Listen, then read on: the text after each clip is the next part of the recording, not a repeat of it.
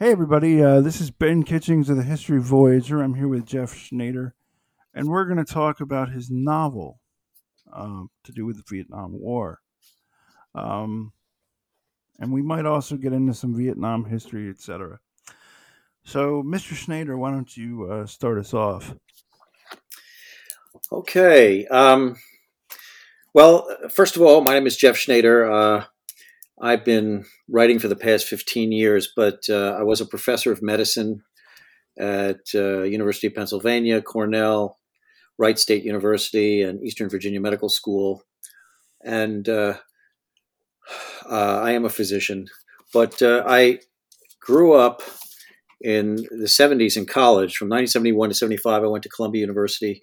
And these were unusual times. It was the Vietnam War era. President Nixon was elected on a platform of winding down the war. And while I was at my first year at Columbia in 71, 72, he escalated the war, um, doing a number of things, three of which I can mention. Number one, he took away all student deferments for students who otherwise would have not been subject to the draft. So he took away their deferments from the draft so that students became, for the first time in the Vietnam War and perhaps forever, student deferments were eliminated. Many were in favor of this because it sort of leveled the socioeconomic playing field in terms of who was drafted. But the reality was that the people who were then drafted, who had been students and highly educated people, began to undermine the war in Vietnam and stateside. And that was the issue that I wrote about in my book, The Serpent Papers. And the book is a novel, it is a fiction, but is based on historical events. So the draft and the deferment of the draft was one of the issues that Nixon became embroiled with. Another one was that he escalated the number of troops being sent to Southeast Asia to fight the war, and the number of incursions became more and more aggressive against the Viet Cong and against North Vietnamese troops in the field. So activity was escalated. And thirdly, the actual geographic theater of the war was widened by Richard Nixon. He sent troops into Laos and Cambodia, often denying it, but the facts spoke for themselves, and the press got a hold of it as well. So, for those reasons, students on campuses across the nation and prototypically Columbia University, where riots ensued on campus when the administration called the police in to combat the students. Um, Riots occurred on these campuses, resulting in casualties and in greater and greater press coverage. So it was an interesting time. There was a lot of conflict. There was a lot of polarity in viewpoints. Um, and there were those against the war, protesting against the war. There were those going to the war, saying you should fight for your country. And I think that what we ended up with was a war that was fought that shouldn't have been fought, and unfortunately a bad war, not like World War II, which was what you might call a righteous war, but it was a bad war. On the other hand, the people who went to fight it, I felt were still heroes and still patriots fighting for their country. But unfortunately, when they came home from the war as veterans, having been injured, wounded, having their friends killed in front of them, and all the horrors of war occurring to them, they were spat upon by protesters and vilified by those many of whom protested, which I was horrified about. Mm. So my take on writing this novel was to show an interesting time in this nation's history, probably the most defining event in the baby boomers generation, that is the Vietnam War, and also to show that there was a great rift between the two ends of the spectrum of those involved in the war, those fighting the war, and those protesting against it. But I felt that in the novel I could bring together the people on both ends of the spectrum and in a way of a rapprochement to show both sides of the issue, so that these two ends wouldn't have animosity one to the other, wouldn't have enmity between them. So my Mm. generation needs to heal over the Vietnam War. It never did. And I think my aim in this novel was to bring about a rapprochement and a healing of my generation over the war, which should have happened decades ago, and should acknowledge both the patriotism of those fighting for our country and at the same time to realize that the war itself was not a good cause.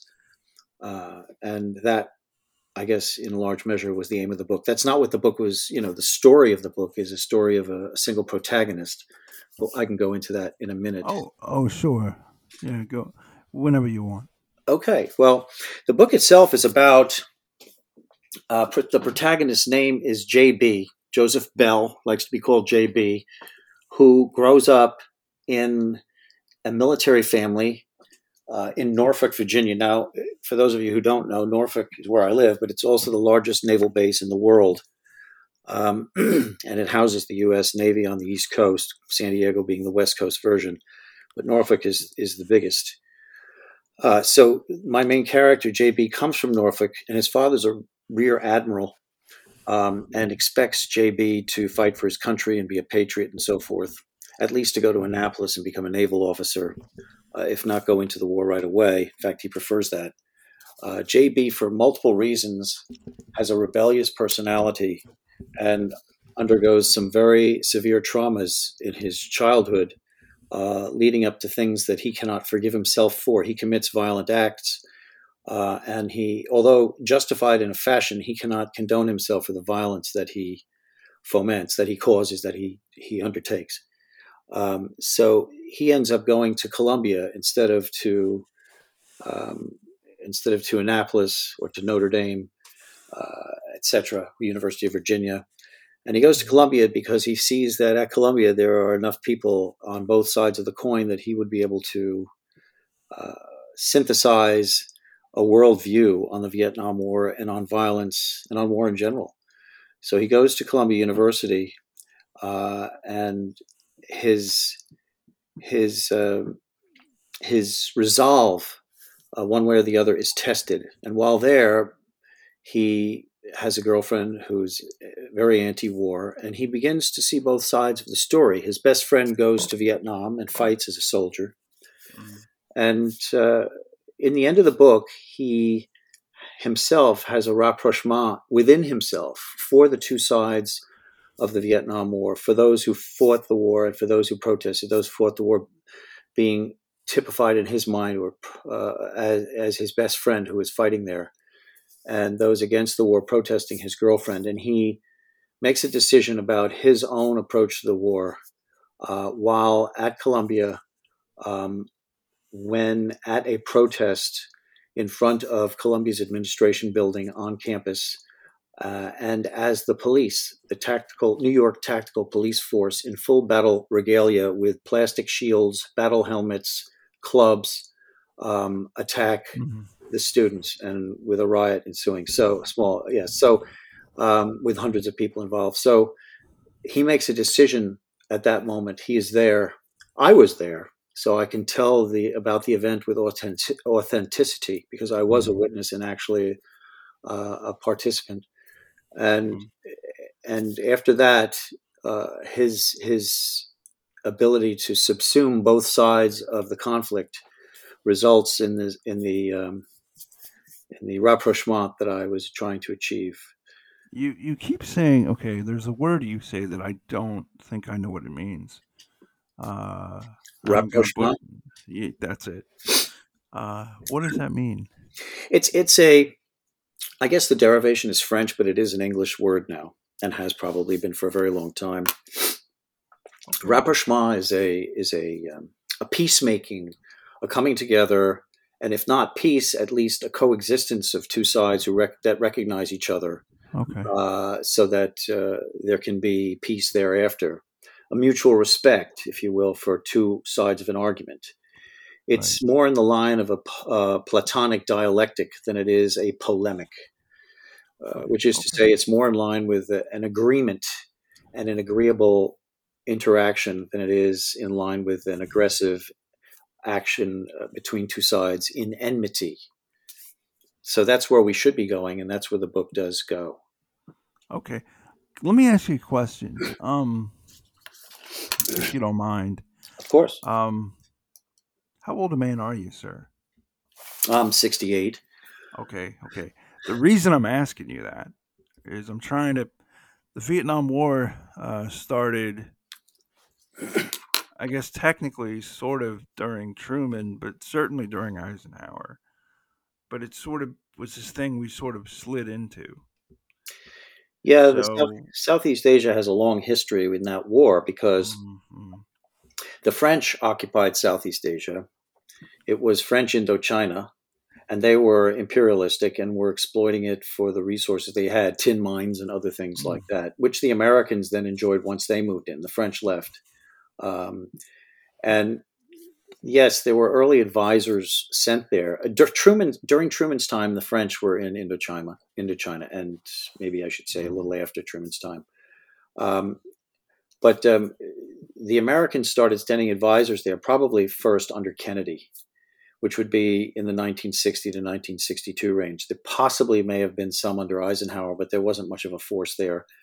The Army itself really didn't get involved until the end of Kennedy and early LBJ, Lyndon Baines Johnson, mm, when he came out and promised in the August before elections that he would never bomb North Vietnam, that he would never be aggressive in Southeast Asia.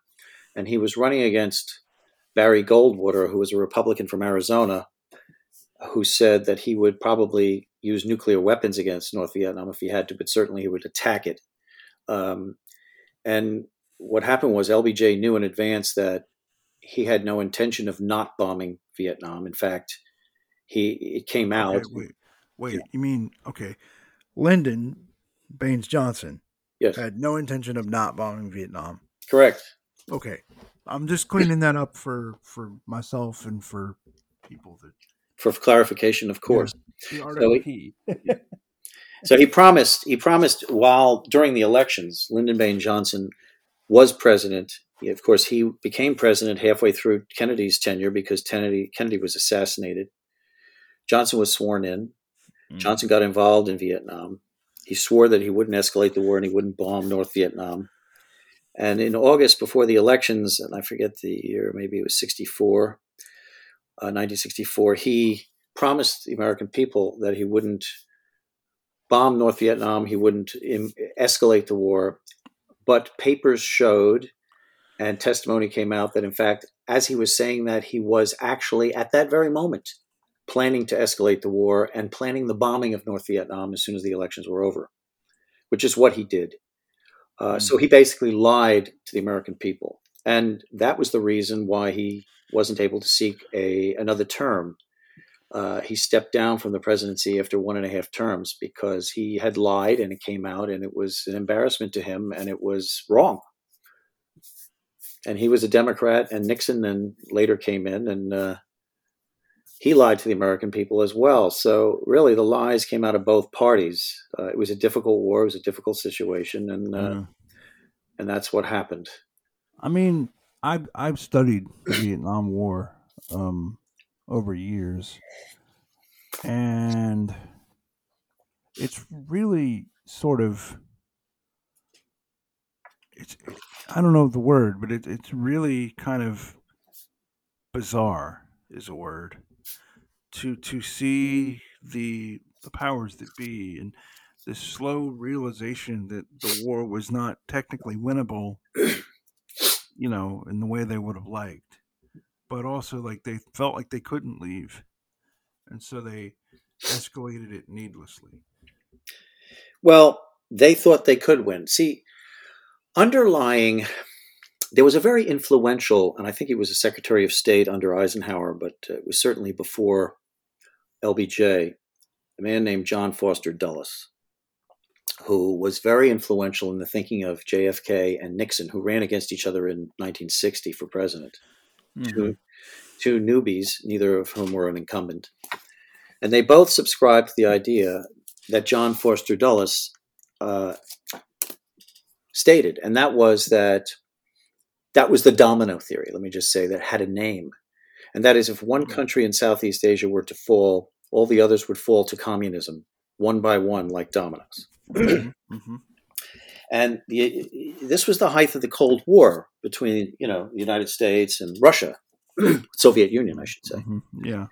So the matter of who would control Southeast Asia was of tremendous importance to politicians, and it was a big political issue. People were afraid. Both sides had nuclear warheads. Both sides could wipe out the other side. So the idea that the sphere of influence of the USSR would grow in Southeast Asia, and that North Vietnam was a communist country receiving aid from the Soviet Union, scared the pants off the American public, the press, and the politicians. It was a serious matter. So it wasn't that John Foster Dulles was right, but that the domino theory was a scary thought. So basically, everyone acknowledged, just like in Berlin, we had a standoff. At the Elbe River between East and West Germany, we had a standoff. We must create, and of course in Korea there was a standoff at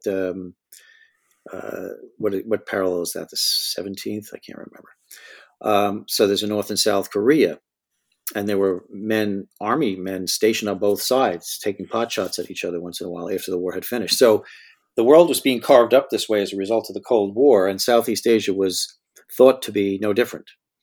But the truth of the matter is that Ho Chi Minh in North Vietnam had a different mindset, and that there was an argument that the Vietnamese people were allowed to have self-determination, and if the two Vietnams, North and South, wished to be together, they should be allowed to unite. It's an agrarian nation. They should be allowed to be what they want to be.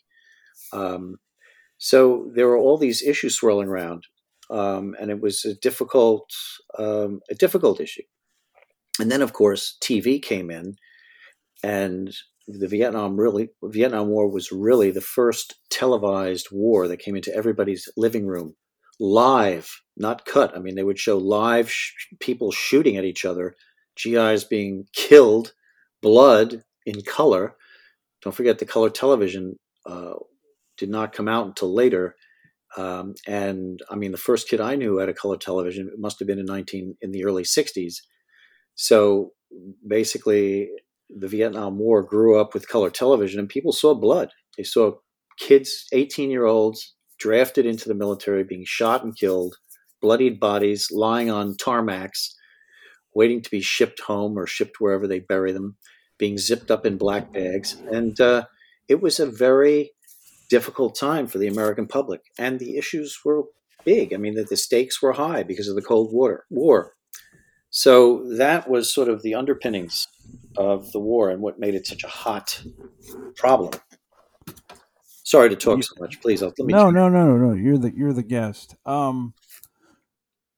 Yeah, and from everything I've read, uh, getting into the warm bath analogy, Vietnam was just sort of the Vietnam War from the American perspective was this sort of a thing you just sort of slipped in, right?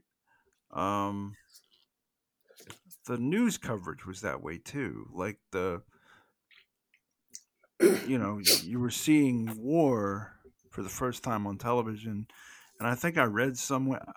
I interviewed a correspondent, a Vietnam correspondent, years ago, and he said they would essentially. I forget exactly what he said, but the rules of the game for being over there were not what they became later for like Iraq or whatever. And people could just sort of wander around. The press could just sort of wander around to an extent, is what he said. And so he would basically cover the war. And but yeah, like, and I remember there was a guy that I used to see twice a week, um and he would talk about how um it just sort of like this whole thing was new, this whole idea that you could watch a war over dinner or whatever, and it became appointment television. That's pretty much correct. Yeah. Yeah. So the problem was that the press had been in the field in World War II, and Mm. possibly in Korea. I don't know, but I know that this week I was watching something on Netflix. I think it was Netflix or Prime Amazon Video Yeah. about Robert Sherrod was in the South Pacific fighting the Japanese when the U.S. was fighting the Japanese on these rocky islands like Iwo Jima and Mm. Okinawa, and he was there with the GIs, and they're shooting all around him, and he was there, but they weren't live film cuts. They made films, and then they decided later that for the most part they weren't going to show the American public the bloodiest pieces of these films. Mm. So Vietnam, as you say, and as I mentioned, yes, there was live coverage from the field. And reporters were being killed. They'd go out into the jungle with patrols in Vietnam, just like Yeah. Sherrod did in Southeast in when we were fighting the Japanese in Southeast Pacific, Right. South Pacific, and they would be some of them were shot and killed along with the soldiers. So Yeah. it was a dicey thing. And yes, everyone would watch at dinner at the 6 o'clock news and so forth. So it was Yeah. very much a problem. Yeah. I think he even talked about how it would come in like unedited, like it was like live. It's like you're sitting there with a correspondent, and the correspondent is talking to somebody who's firing. Yes, it was that You know, crazy. It it was was that crazy. yeah, yeah. And you mentioned earlier about a protest in Colombia or at Columbia, and I that protest has been talked about in literature and film and fiction, and I think I have talked to a few people over the years that were there with you on one side or the other. Well, there has Uh, to be some clarification because there is some confusion about the protests at Columbia. okay, well, please clarify. In 1968, there was a big protest over a gymnasium um, at Columbia, and what it was the gymnasium was on the edge of the cliff of Morningside Park in New York. So Columbia was is situated in a place called Morningside Heights, and there was an earthquake. I don't know, a million years ago, which caused the Morningside Heights on Manhattan, to raise up out of the ground and the section next to it subside downwards. And there's a big cliff there where the fault line was, where the earthquake occurred. And of course, Okay. Columbia is sitting on top of the Morningside Heights, and Harlem was below, uh, on the lower end, on the lower side of the heights, and in between there was a small. There was this escarpment, which was very steep, and there was a park on the escarpment with a little bit of the park in Harlem, like just a little bit there. So basically, the park was on the side of this rock face hill-like area, and it was a very violent area. Harlem was not in that particular area was not safe in those days.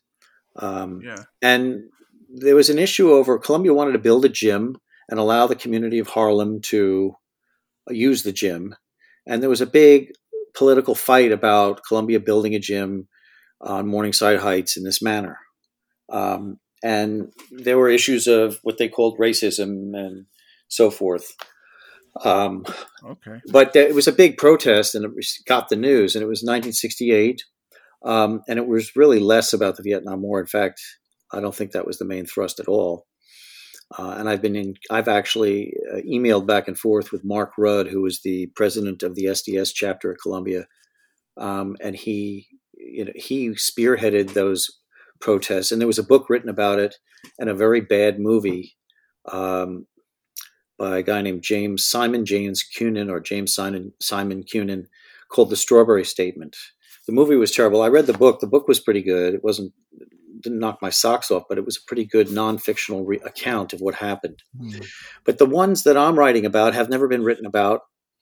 There was press on it, but it's very hard to find the press.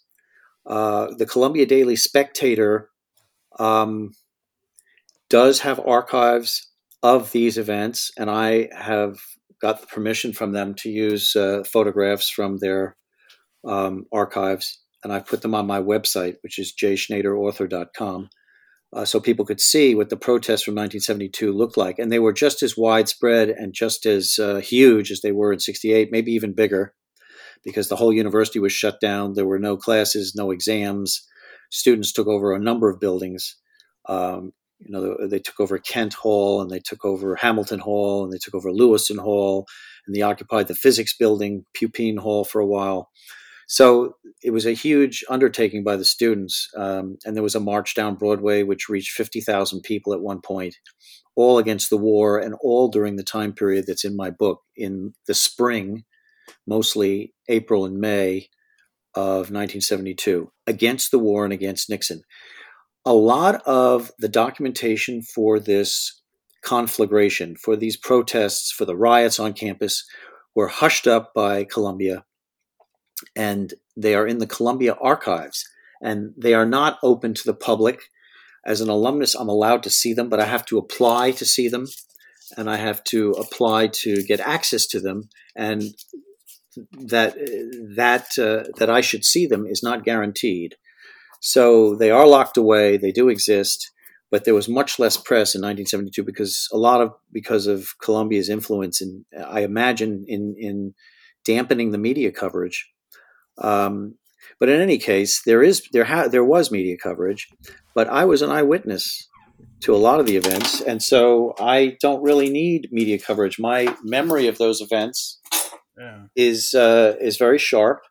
And I've thought a lot about them over the years, and they are really part of the linchpin of my novel, The Serpent Papers, which is going to be released.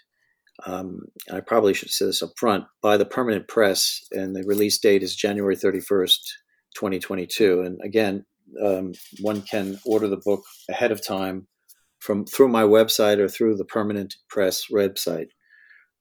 But yes, so those protests are different than the ones you may have heard of. I don't know, but they were just as big. Police were called on campus. There was a riot. I saw it. I was there.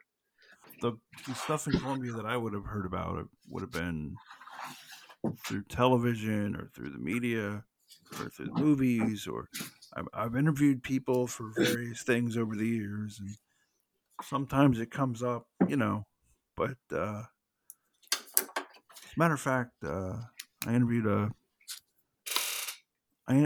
guy who was in Vietnam who actually protested against the war there in Colombia. Do you know his name? Maybe I know him.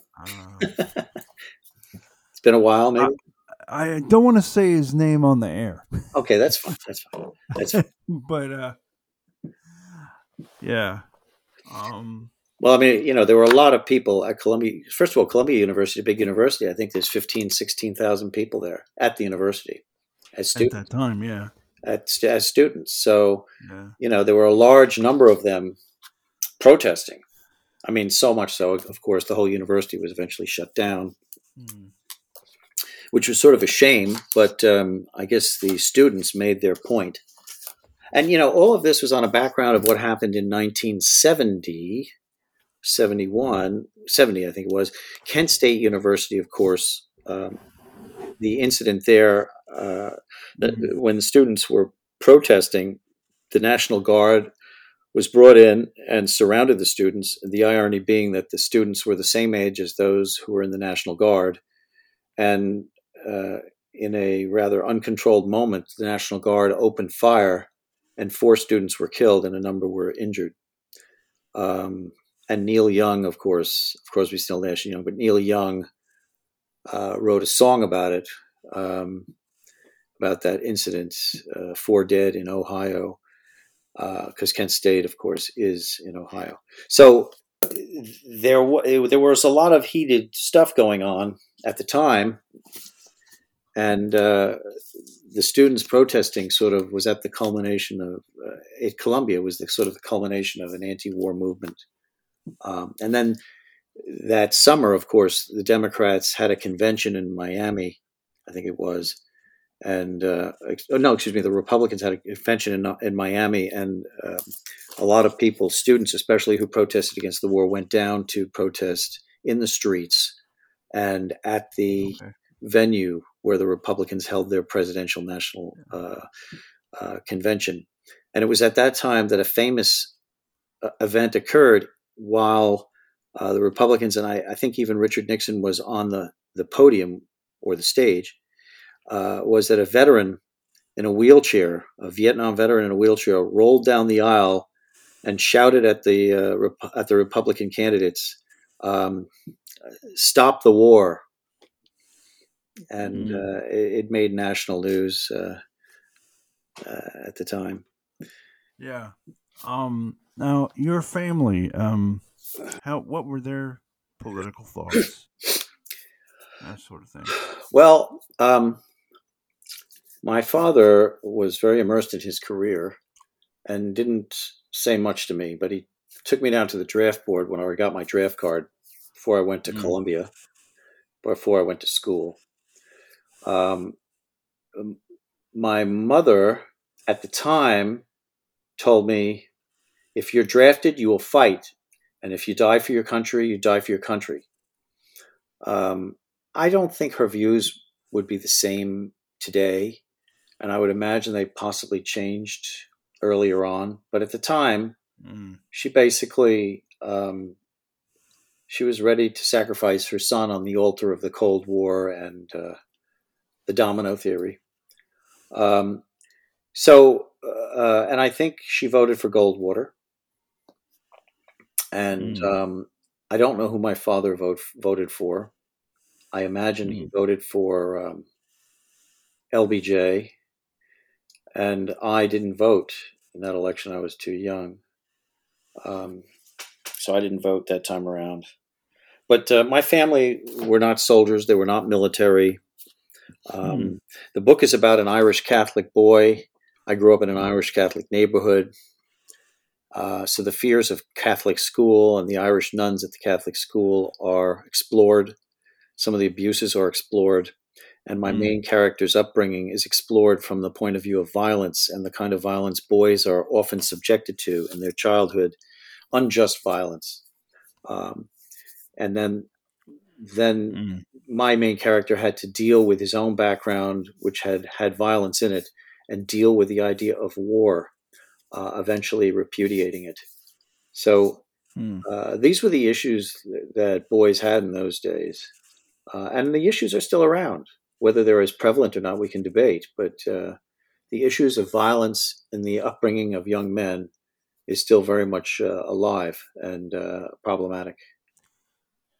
So yeah, I mean, one of the things I've was able to almost chart over the years in talking to people about Vietnam is how the parents of those people had their views evolve in some cases greatly towards the war. Um, you know. Well, in my neighborhood, I knew a girl who was a year younger than me, who had an older brother who volunteered for Vietnam, and he was killed. And she was Mm. devastated, and her family was devastated. And that's the price people pay in war. You know, war Mm. is evil. It's bad. Sometimes it's necessary, and it's been. I think it's one of the four horsemen of the apocalypse, isn't it? It's war, famine, pestilence, and death. Pestilence being disease. Mm. War, famine, pestilence, and death are the four things that people feared in throughout history. Mm. And they're all still here. I mean, pestilence, COVID is here. The plague is not here the way it used to be.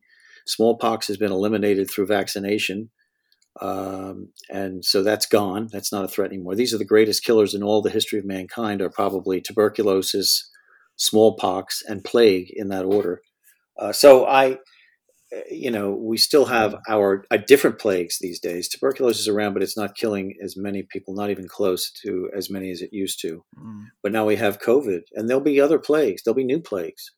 So, Yeah. uh, and war is still there, and it's still an issue. But it's something we, Yeah. as human beings, it's something that we should be able to have more control over. But it seems that we can't. We can't quite yet. Yeah. Last night last night I talked to a young man in Bosnia, and he told me the story the day before off air. Basically, he told me about how there's a civil war. It's it's like soon Bosnia's going to have to choose between um, going to war against NATO or having a civil war, basically. And the thing that struck me in our second conversation was how calm he seemed, like how you know. And I don't know. I've talked to a young man who went to Vietnam, um, to live for a while, and he said out in the countryside in Vietnam, they really don't like Americans at all. Um, like at all. And I was wondering, I guess so. You didn't fight in Vietnam, did you? You weren't No, I did not fight. a veteran. My number was high in the lottery, high Uh, enough to get not to have to uh, be drafted, and I wasn't going to volunteer because, as I say, I felt the mm, war was not mm, just. right. So, um, I guess my question: how do you think if you lived somewhere and you knew war was coming, how do you think you would? How do you think you'd be day to day? Well, I think if war is impending, Yeah. war is inevitable, or you perceive that war is a great possibility, there will be different circumstances of one's life that one will consider before deciding how to confront that war. One is, where is your family? Um, so if you're fighting for your family, I don't see that there's much of a choice. You have to fight for your family. If you're by Mm, yourself and you feel that chances are very low of staying and surviving, and you happen to be isolated from family or from loved ones wherever you are, probably the impulse would be to get out, get the heck out of there. And then finally, you want to consider your stake in the country where you live or in the place you live in. Um, is there a chance that you can maybe escape and fight against them another day at a different time, place? Um, is there a chance? Is there no chance at all, and you just have to stand up and fight right then and there? mm. There are circumstances that will change your decision, um, and I think that those circumstances make all the difference.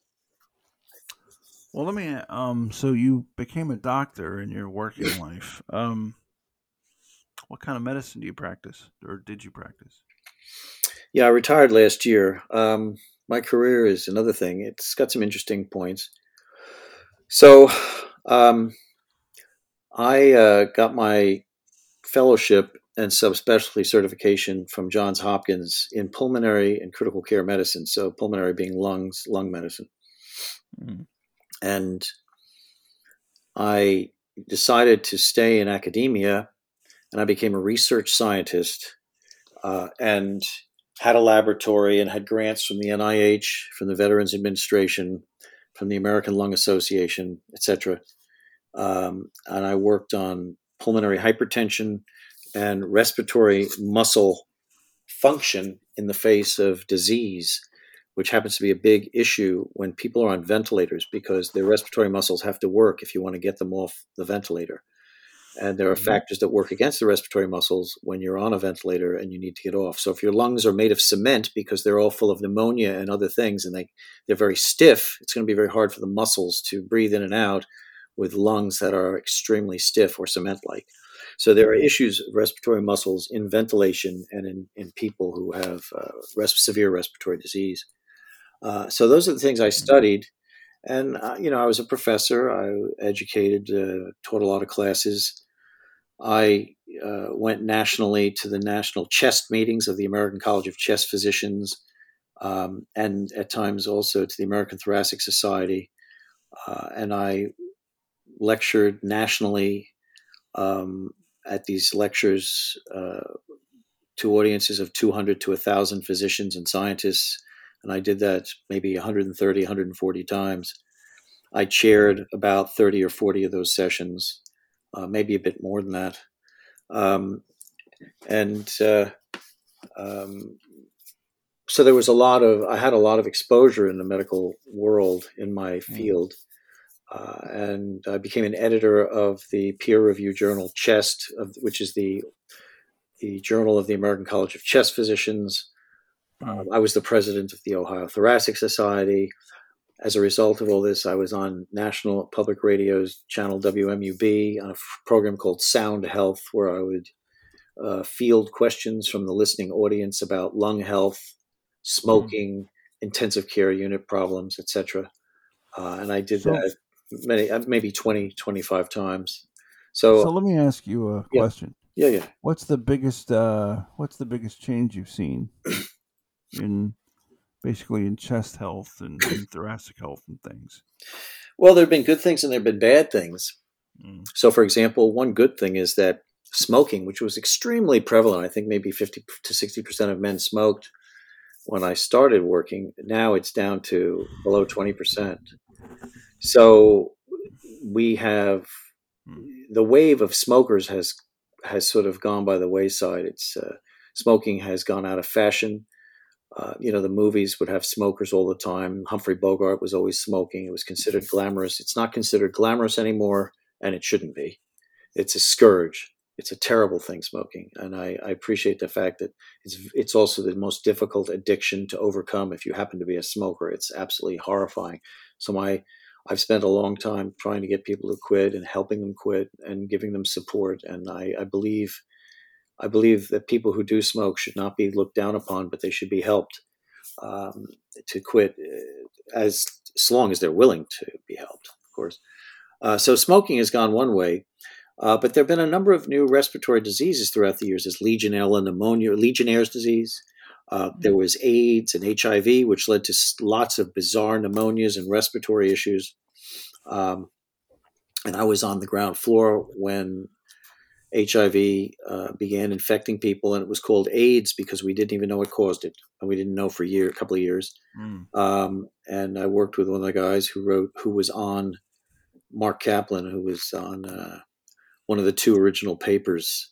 I think the one with Gallo that came out of the United States, although the paper from France preceded that paper maybe by just a little bit.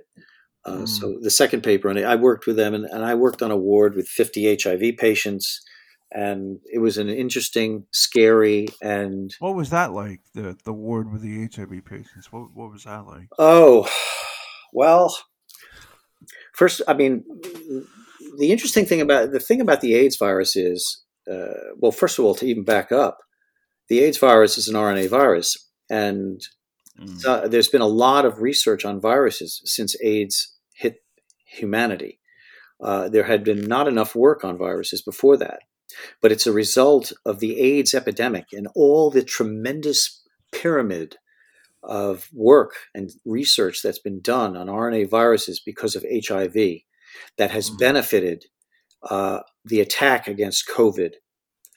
Mm. The vaccine from COVID is sort of a culmination of, of, of much of what had gone on previously in RNA viral technology, and it's one of the most brilliant achievements of all mankind. Is the current vaccines against the COVID virus? So um, I Mm. digress. But so what happened was the HIV virus was a sloppy virus. It was a virus that mutated much more frequently than COVID did. It was mutating constantly. And what we saw that was horrifying and maybe interesting was the fact that patients would come to the hospital. We had a 50-bed ward with only HIV patients on it at one of the Cornell teaching hospitals. And patients would come in 1 month. A lot of the patients would have lung cancer. And then the lung cancers would sort of go away. People wouldn't have lung cancers. And then suddenly, these were people that didn't necessarily smoke. Then suddenly, a whole raft of patients who had HIV and AIDS came in with lymphoma. And then that would fade Mm. away. And then they'd come in with a different kind of cancer or tumor. So What was you could die. Oh, back up a minute. So these people that had the lung cancer, they were dying of lung cancer, and then different people would Correct. come in. Yes. Okay, okay, So there would be all like, right. yeah, waves of people with different problems, different waves, different waves of different people coming in with different problems. But the thing was, you see, what was happening was HIV was mutating, and for a while, the mutations caused lung cancers.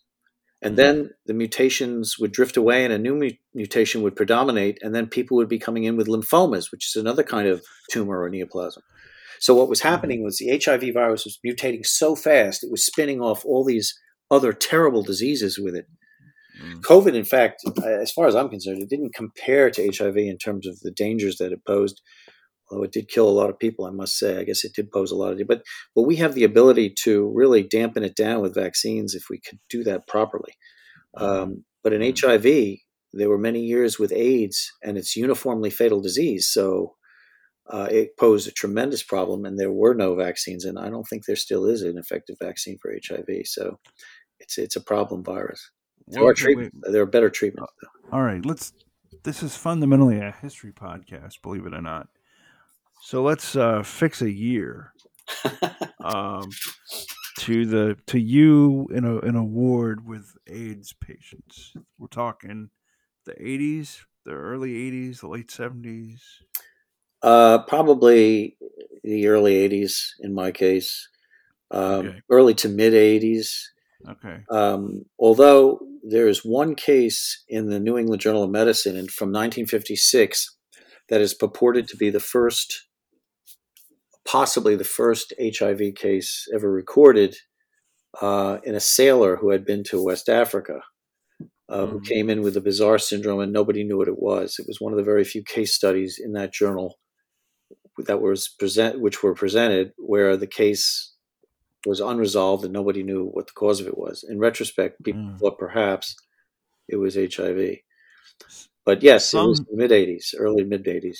some historians think that some of the things that I think it was Freud. I don't remember, but somebody back then uh, was writing about things that some people think might have been AIDS. So who I haven't knows? heard that myself. Yeah. I haven't. Well, that was new when I was going back to college. That was new stuff that I was reading at the time. So I don't know if that's I'm not here to say one way or the other. I'm just saying. Yeah.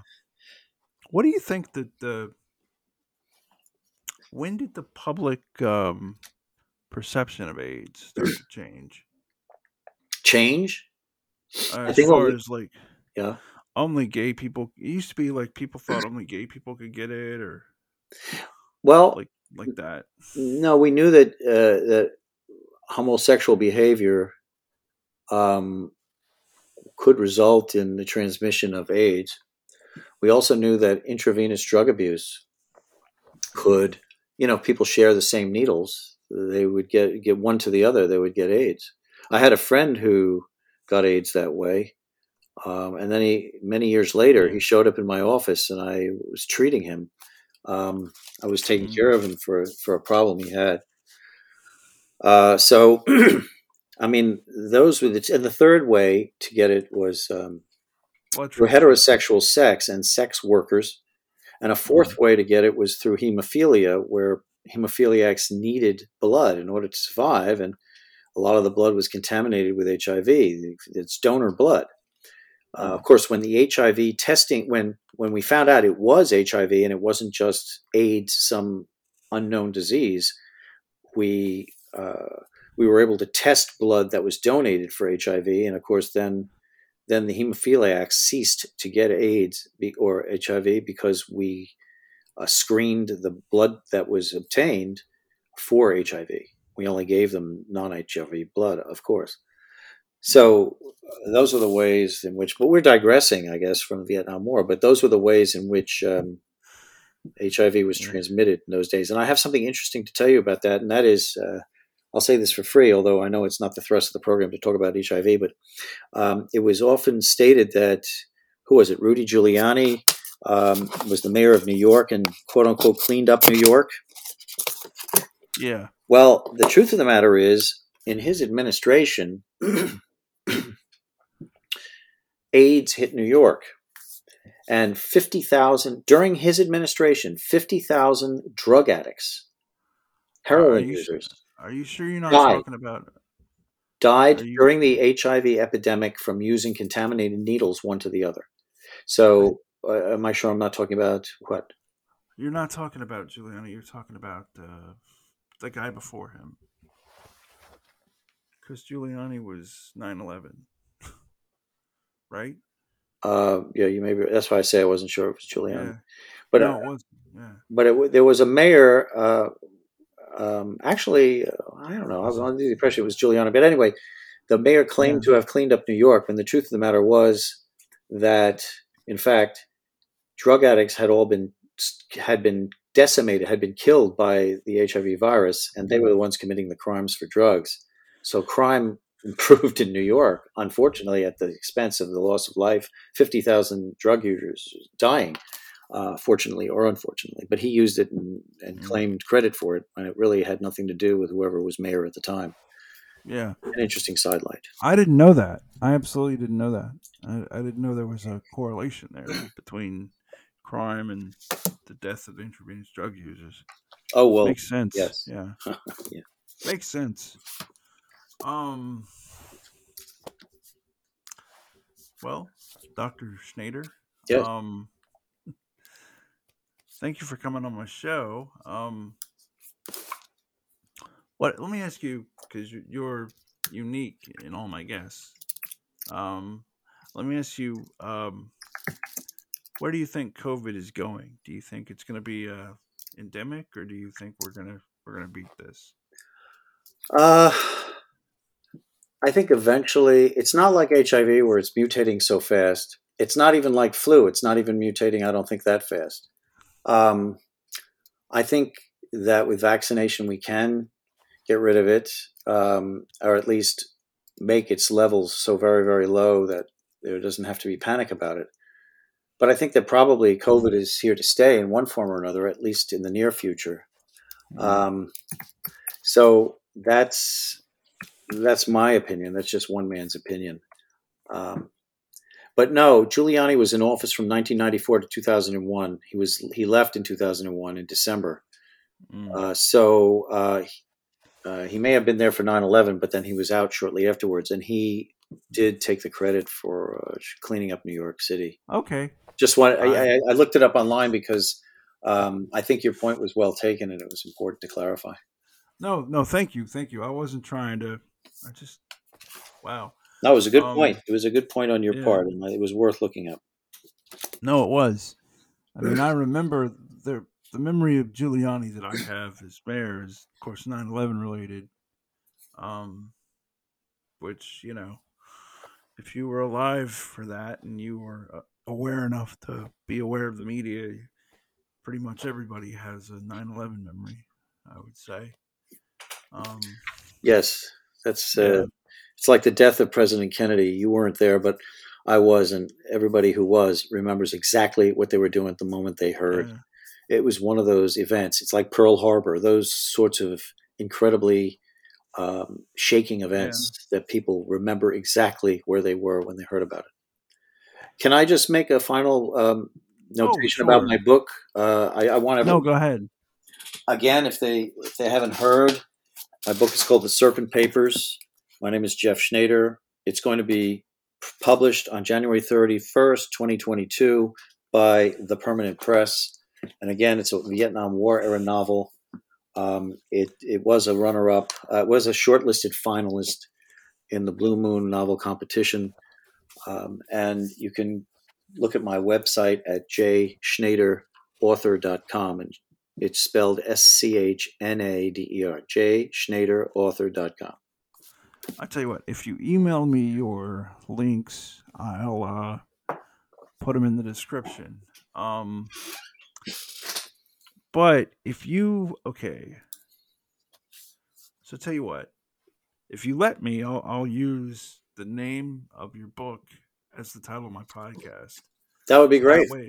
that way, when people Google the serp, the Serpent Papers, Um, which, let me ask you this obvious question 56 minutes in.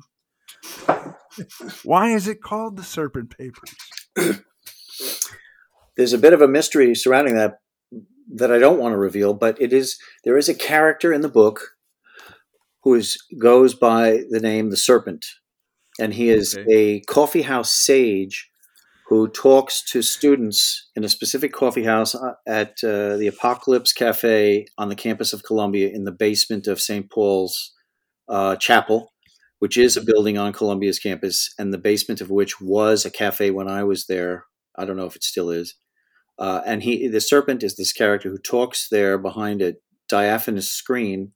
His identity is therefore kept hidden, and he talks to his audience about war and about Vietnam and about violence, peace, and moral judgments of those things. And the Serpent Papers, named for him, has a twist to it in the book, and I don't want to reveal that to the readers because Mm. it's a nice twist. Well, I'll look forward to reading your book when it comes out. It sounds interesting. Okay, everybody. As always, I'm having a great day, and I hope you are. This has been Jeff Schnader, doctor and author, and I'm pretty sure 95% of this is going to make the internet. All right, just hang on with me while I download the thing. Okay. Sure. All righty. Bye bye, everybody.